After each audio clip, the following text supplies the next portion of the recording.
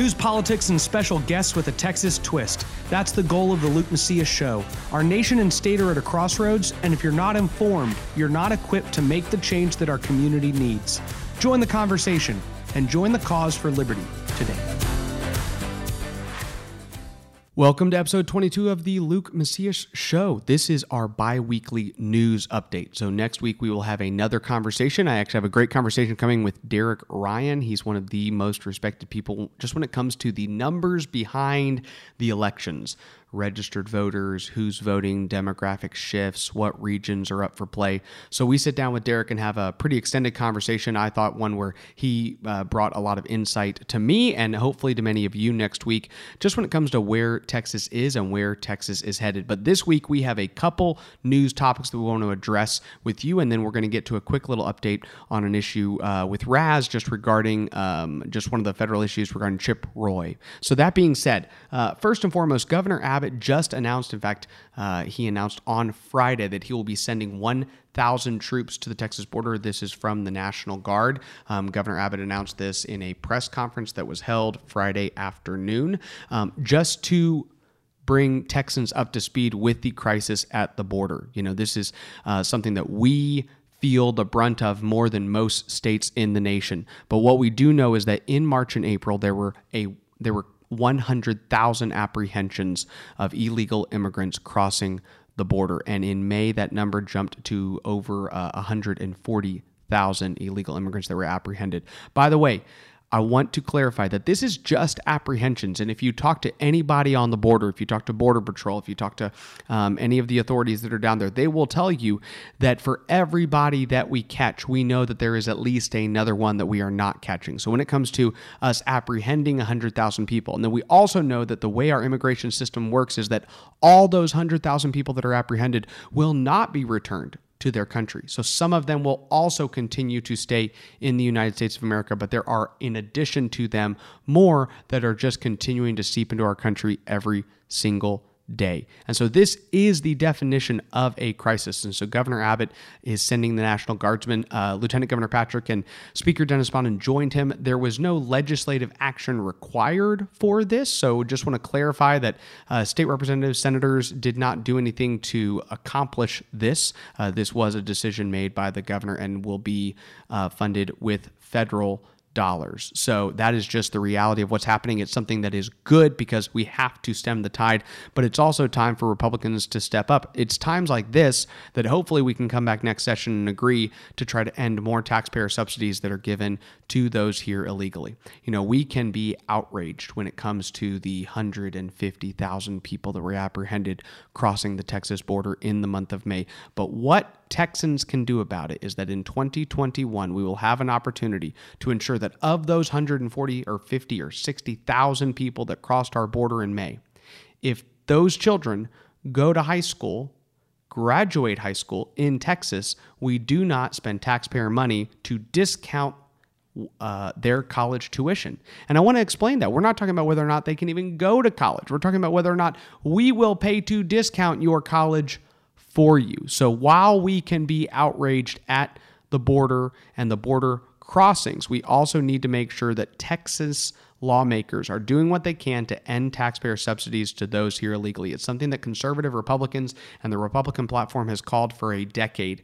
And it's times like this that we can recognize that when we come back to 2021, it's time to address that issue. If you're talking to your state representative or your state senator while they are on the campaign trail and this comes up, you need to ask them, will you stand in support of ending taxpayer subsidies for those here illegally across all levels of state government? It is one way that Texas lawmakers could step in and address this crisis. We're grateful that Governor Abbott is sending those 1,000 National Guardsmen down to the border to assist with border operations. Guys, 2020 is gearing up, and it's gearing up.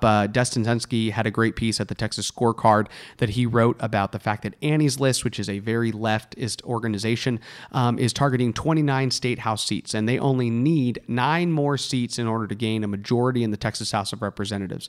12 of those 29 seats that they are targeting are the 12 Republican districts that went blue in 2018. So there are 12 state House districts from all across the state that went blue in 2018. Of course, Annie's List and Conservatives will be trying to get those back. Annie's List will be trying to defend those. The Democrats and the Progressives will all be trying to keep those 12 state reps in their House districts. And then there are 17 state representative districts that they will be targeting to take up. And these are Republican state reps who received less than 55% of the vote. So they're going into those districts. Almost every single one of them will be found within suburban areas in the larger metroplex centers. And so keep your eyes on your House district and engage with your state representative. Understand if you're in one of these districts and the need to engage further. If you are concerned about 2020, you need to listen to next week's episode. You need to listen to the conversation that we have with Derek Ryan, where he breaks it down and explains even down to certain regions that are really in need of more activism. And then if you live in one of those areas, you can further engage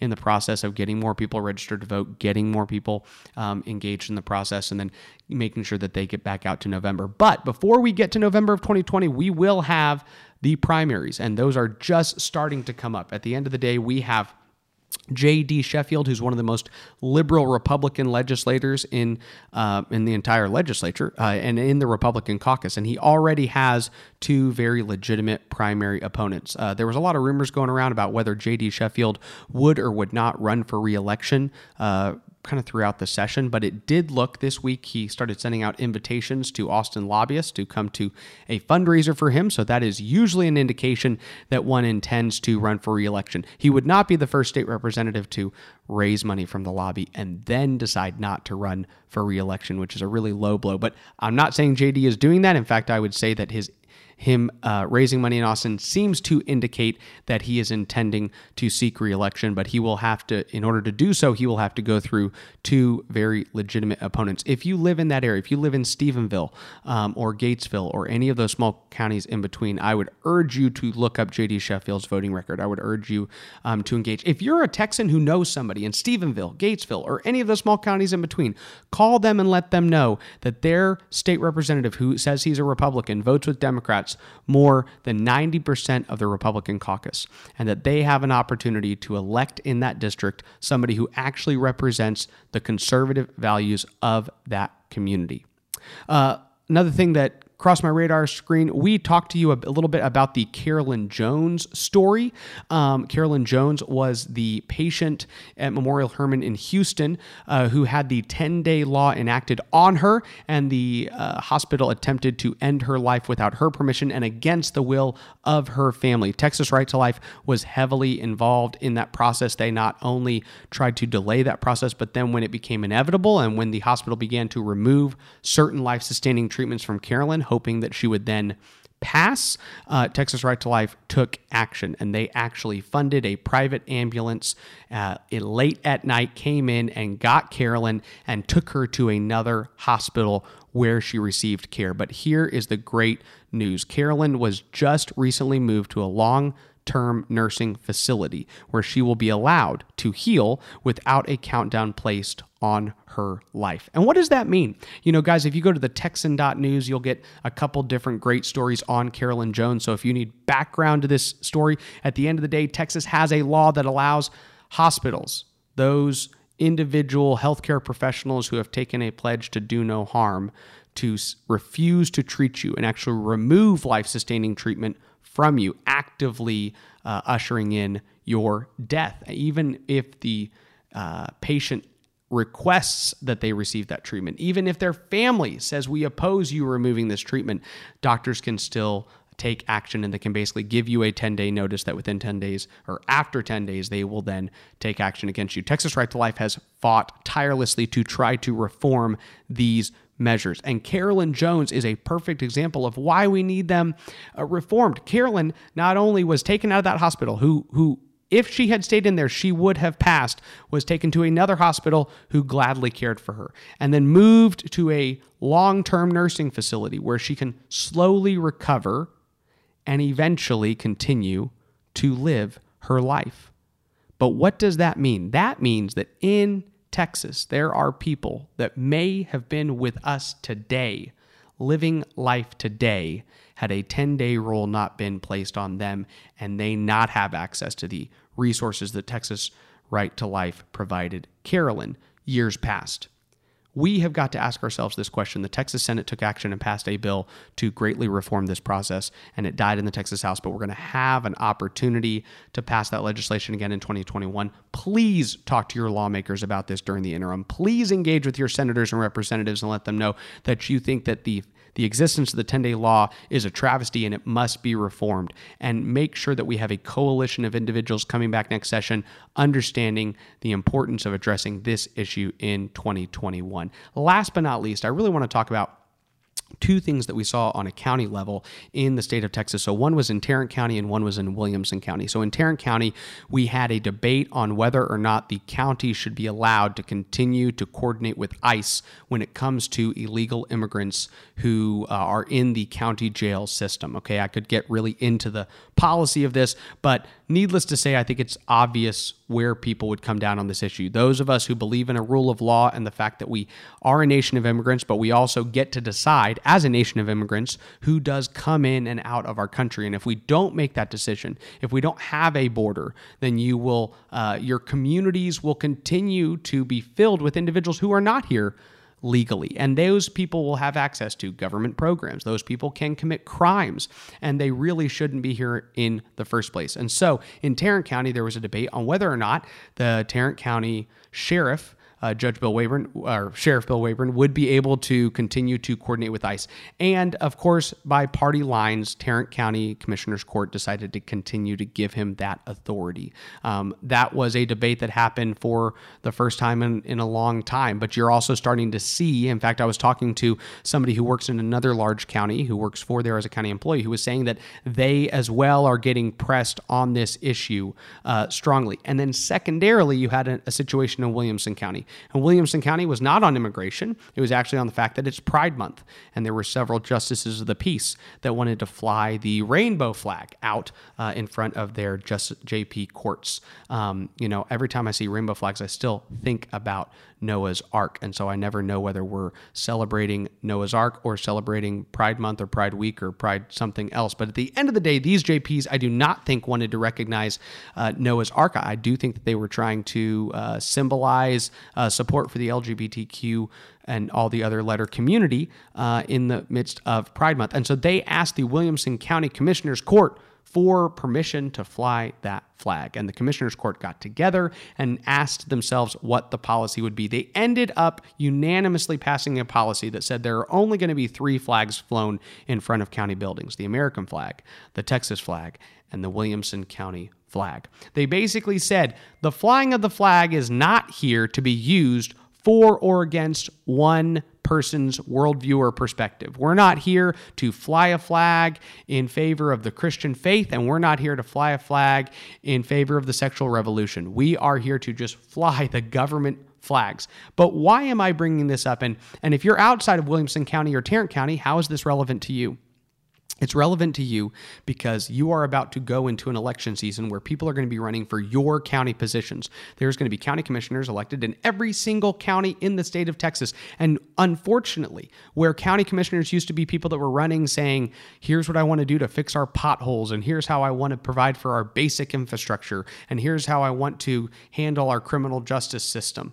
Now, they are being forced to engage in all of the cultural battles that are surrounding our state. And so your county commissioners, when they come to you, you must ask them now. And I don't care whether you're in the smallest county in the panhandle of Texas or East Texas or a major metropolitan area. You need to sit down with your county commissioner or a person running for an open seat in the county commissioner's court or somebody running to challenge a sitting county commissioner and ask them, are you going to allow your position to be co-opted by leftists who are trying to push their agenda? The 2 votes that took place in Tarrant County and Williamson County were not conservative victories in the idea that we did not advance anything that is conservative policy. We just maintained the status quo. But that's the reality of where we're at right now, that just keeping things the way they are is not good enough for leftist progressives. And whether it's the state house or the city council or the United States Congress or your county commissioner's court, they are going to do everything they can to advance their agenda. So make sure that when you're talking to your county commissioners or individuals running for the county commissioner position, that you're asking asking them these important questions and where they stand, because I guarantee you they will be asked to give an account for where their convictions lie on these issues, and they will have to take votes in the coming years. That is all I have for you today. And now on to a quick word from our show sponsor, and then on to a quick word from Raz regarding some federal issues that he is talking about. Thank you so much for engaging, and please come back next week to hear our conversation with Derek Ryan. God bless. Guys, our sponsor for today's show is Patriot Academy, patriotacademy.com. You have heard me talk about this organization, but this truly is, for many students, a life-altering event. I cannot tell you how many 16, 17, 18, 20, 25-year-olds that have gone to this leadership program and come out with an entirely new direction for their life. You can go to patriotacademy.com to find out where they do these events, but essentially they take these students and they go through a week of being a legislator. They actually debate in the Texas House of Representatives, in the Delaware House of Representatives, Idaho House of Representatives. It's an incredible experience. I have been involved with them. I believe in what they do. In fact, if you contact them and tell them that you heard about them through the Luke Macias show, I will contribute toward your fee of actually attending. If you know a student that needs to go, that needs direction for their life, they're going to have an opportunity to learn about worldview, about free market economics, about the values that hold society together, and they're going to have an opportunity to be equipped to be a part of making the change that our community, our state, our nation need. So patriotacademy.com. We're grateful for their willingness to sponsor this podcast, and we also want to encourage each and every one of you to check them out. Please do so today. What's up, y'all? I want to give you guys updates on two things that have been flashed to the news. One is an update on what Chip Roy has been doing, freshman congressman from Texas and my former boss, working to make sure that proper attention is paid to the immigration crisis on the border. We got a humanitarian crisis going on there right now with hundreds of thousands of people, several 100,000 people this year, over 100,000 a month in many cases, coming here illegally. And if you've been watching the news, there have been a lot of stories recently focused on the bad conditions and the problems with detaining that many people. It's an unprecedented amount of people that are coming across, and detaining them and holding them has stressed the border situation in a way that it never has before. And the Democrats have largely been pushing back, refusing to give any money to enforcement efforts, including the housing situation, for holding on to the immigrants that are coming here illegally while their problems are being adjudicated, whether it's actually being found out they have a reason to be here, a legal reason where they can claim asylum, or that they need to be sent home. And so as the Democrats have been decrying the housing situations and what they find themselves living in right now, they've also been refusing to give any money whatsoever to actually remedy the situation. Well, Chip Roy's been standing up and pushing back, and the way he's been doing so has been unique and has caused more than a few of his colleagues to be ticked off. So we mentioned a few weeks ago how he had objected to a unanimous consent motion to spend about, I think it was $19 billion, and this huge spending bill. And he had made a lot of people really angry with this one thing. Well, it brought a lot of attention to the problem, but they still didn't give any more money to help solve this humanitarian crisis. So what Chip Roy and a number of his Republican colleagues, some of the very conservative members of the U.S. House Republican caucus, what they've done over the last several days is, about the last week, is they have objected time and time again to an incredible number of votes. So the way this works is that they're on issues that the Speaker of the House believes will be unanimous consent. Nobody's going to object. It's not a contentious or controversial issue. They will put up a unanimous consent motion in many cases. And this is basically, it's like everybody's in favor of this, so let's just do it. Let's not actually make them come down here and show up and vote. And there's two reasons why they like this. One, it's convenient. They don't have to go from their office. They don't have to schedule time to be there. And second of all, it means that they don't have to actually put their name next to a particular vote. Members of Congress especially like this when it's something that they think they might get dinged with in a primary election. So they may not want to have their name next to spending billions and millions of dollars, but they are in favor of it being done. They don't want to actually try to stop it. Well, what Chip Roy and many of his colleagues have done is to stand up and just object as a form of protest, basically, to many of these bills and say, look, we're going to keep doing this. We're going to keep objecting and making you guys drag yourselves down here and keep the House in session for hours and hours, in one case till 4 a.m., if you're not going to pay attention and help solve this problem at the border. They believe it's that big of a deal. So they've been doing this. It's brought a lot of attention, and actually, as a result, they actually got a serious concession. They got a significant amount of money that was allocated and is going to be spent down on the border to help make sure the conditions that these illegal immigrants are being held in are what they should, that they're properly housed, and that we can actually take care of adjudicating their claims appropriately. Now, this is not wall funding. This is not even as much money as the DHS and ICE believe is necessary to solve the problem, but it is a step in the right direction, and it shows that just causing a little bit of inconvenience to members of the House can actually get some good things done. The second is to mention the situation with Iran right now. There have been a lot of things going on. We had the 2 oil tankers that were shot or somehow nearly blown up in the Strait of Hormuz last week. Iran is believed to be at fault for that. They're the ones that caused that. That at least is the prevailing wisdom right now. There's been this long standoff with Iran that's been months in the making as we've had them under significant sanctions, and they've been increasingly aggressive. And in Yemen, as well as in Iraq, where Iran is exerting influence, tensions have been getting hotter and hotter, and confrontation with the U.S. have been ramping up. Well, after the 2 ships were damaged, a U.S. drone was shot down. Now, the Iranians said it was shot down over their airspace. America has plenty of evidence that it was actually not in Iranian airspace, it was in international airspace. And it was actually providing surveillance and air cover to be able to watch what was going on with those 2 tanker ships in the strait, and basically make sure that Iran could not be shooting at other ships without us having clear evidence of it. So as a response to that, there's a lot of conjecture about how President Trump and the military would respond. Interestingly enough, it hasn't got a ton of coverage outside the Wall Street Journal, but the Wall Street Journal basically published a piece that, according to their sources, that we actually carried out significant electronic warfare cyber attacks against Iran on a lot of their missile control batteries and a lot of the software and the hardware that they use to control missiles.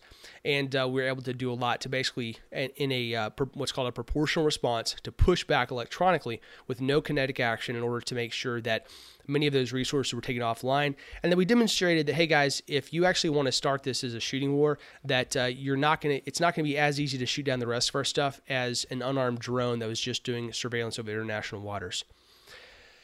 As I've got a chance to talk to a few folks who are much smarter about some of this national security stuff and Iranian relations than I am, there is both cause for concern and reason to believe that it's not going to escalate to a shooting war, to a significant one. There's significant downsides for both sides in this. There's not a whole lot of appetite right now in America for another Middle Eastern war, even one that we're provoked into. And from Iran's side, they know that we have the ability to yield a lot of destruction against them in a very short period of time. It is worth noting that this is not a small country or a small population. This is next to looking at China and Russia. Iran is one of our most significant strategic enemies, and they have incredible resources. So when we start looking at things like gas prices and both natural gas and oil flow, the Strait of Hormuz is a very strategic artery where a significant minority of the world's oil and nearly a majority of the world's natural gas flows through that on a regular basis. So we're talking about some pretty big stakes here, but the way that our national security apparatus seems to be handling is encouraging and gives us reason for hope that it's not going to escalate immediately into a very bad situation. So those are my 2 things for the national update, both national and international, and we'll talk to you guys again soon. Thank you for listening to the Luke Macias Show. If you value this content and want our message to spread, please consider 3 of the following steps. 1, subscribe to the podcast on whatever platform you're listening to us on and leave us a review. 2, visit LukeMacias.com and sign up for our email alerts. And 3, follow Raz and I on Twitter and visit my Facebook page at facebook.com/Luke Macias, Texas. Again, that's facebook.com/Luke Macias, Texas. Thank you so much, and God bless.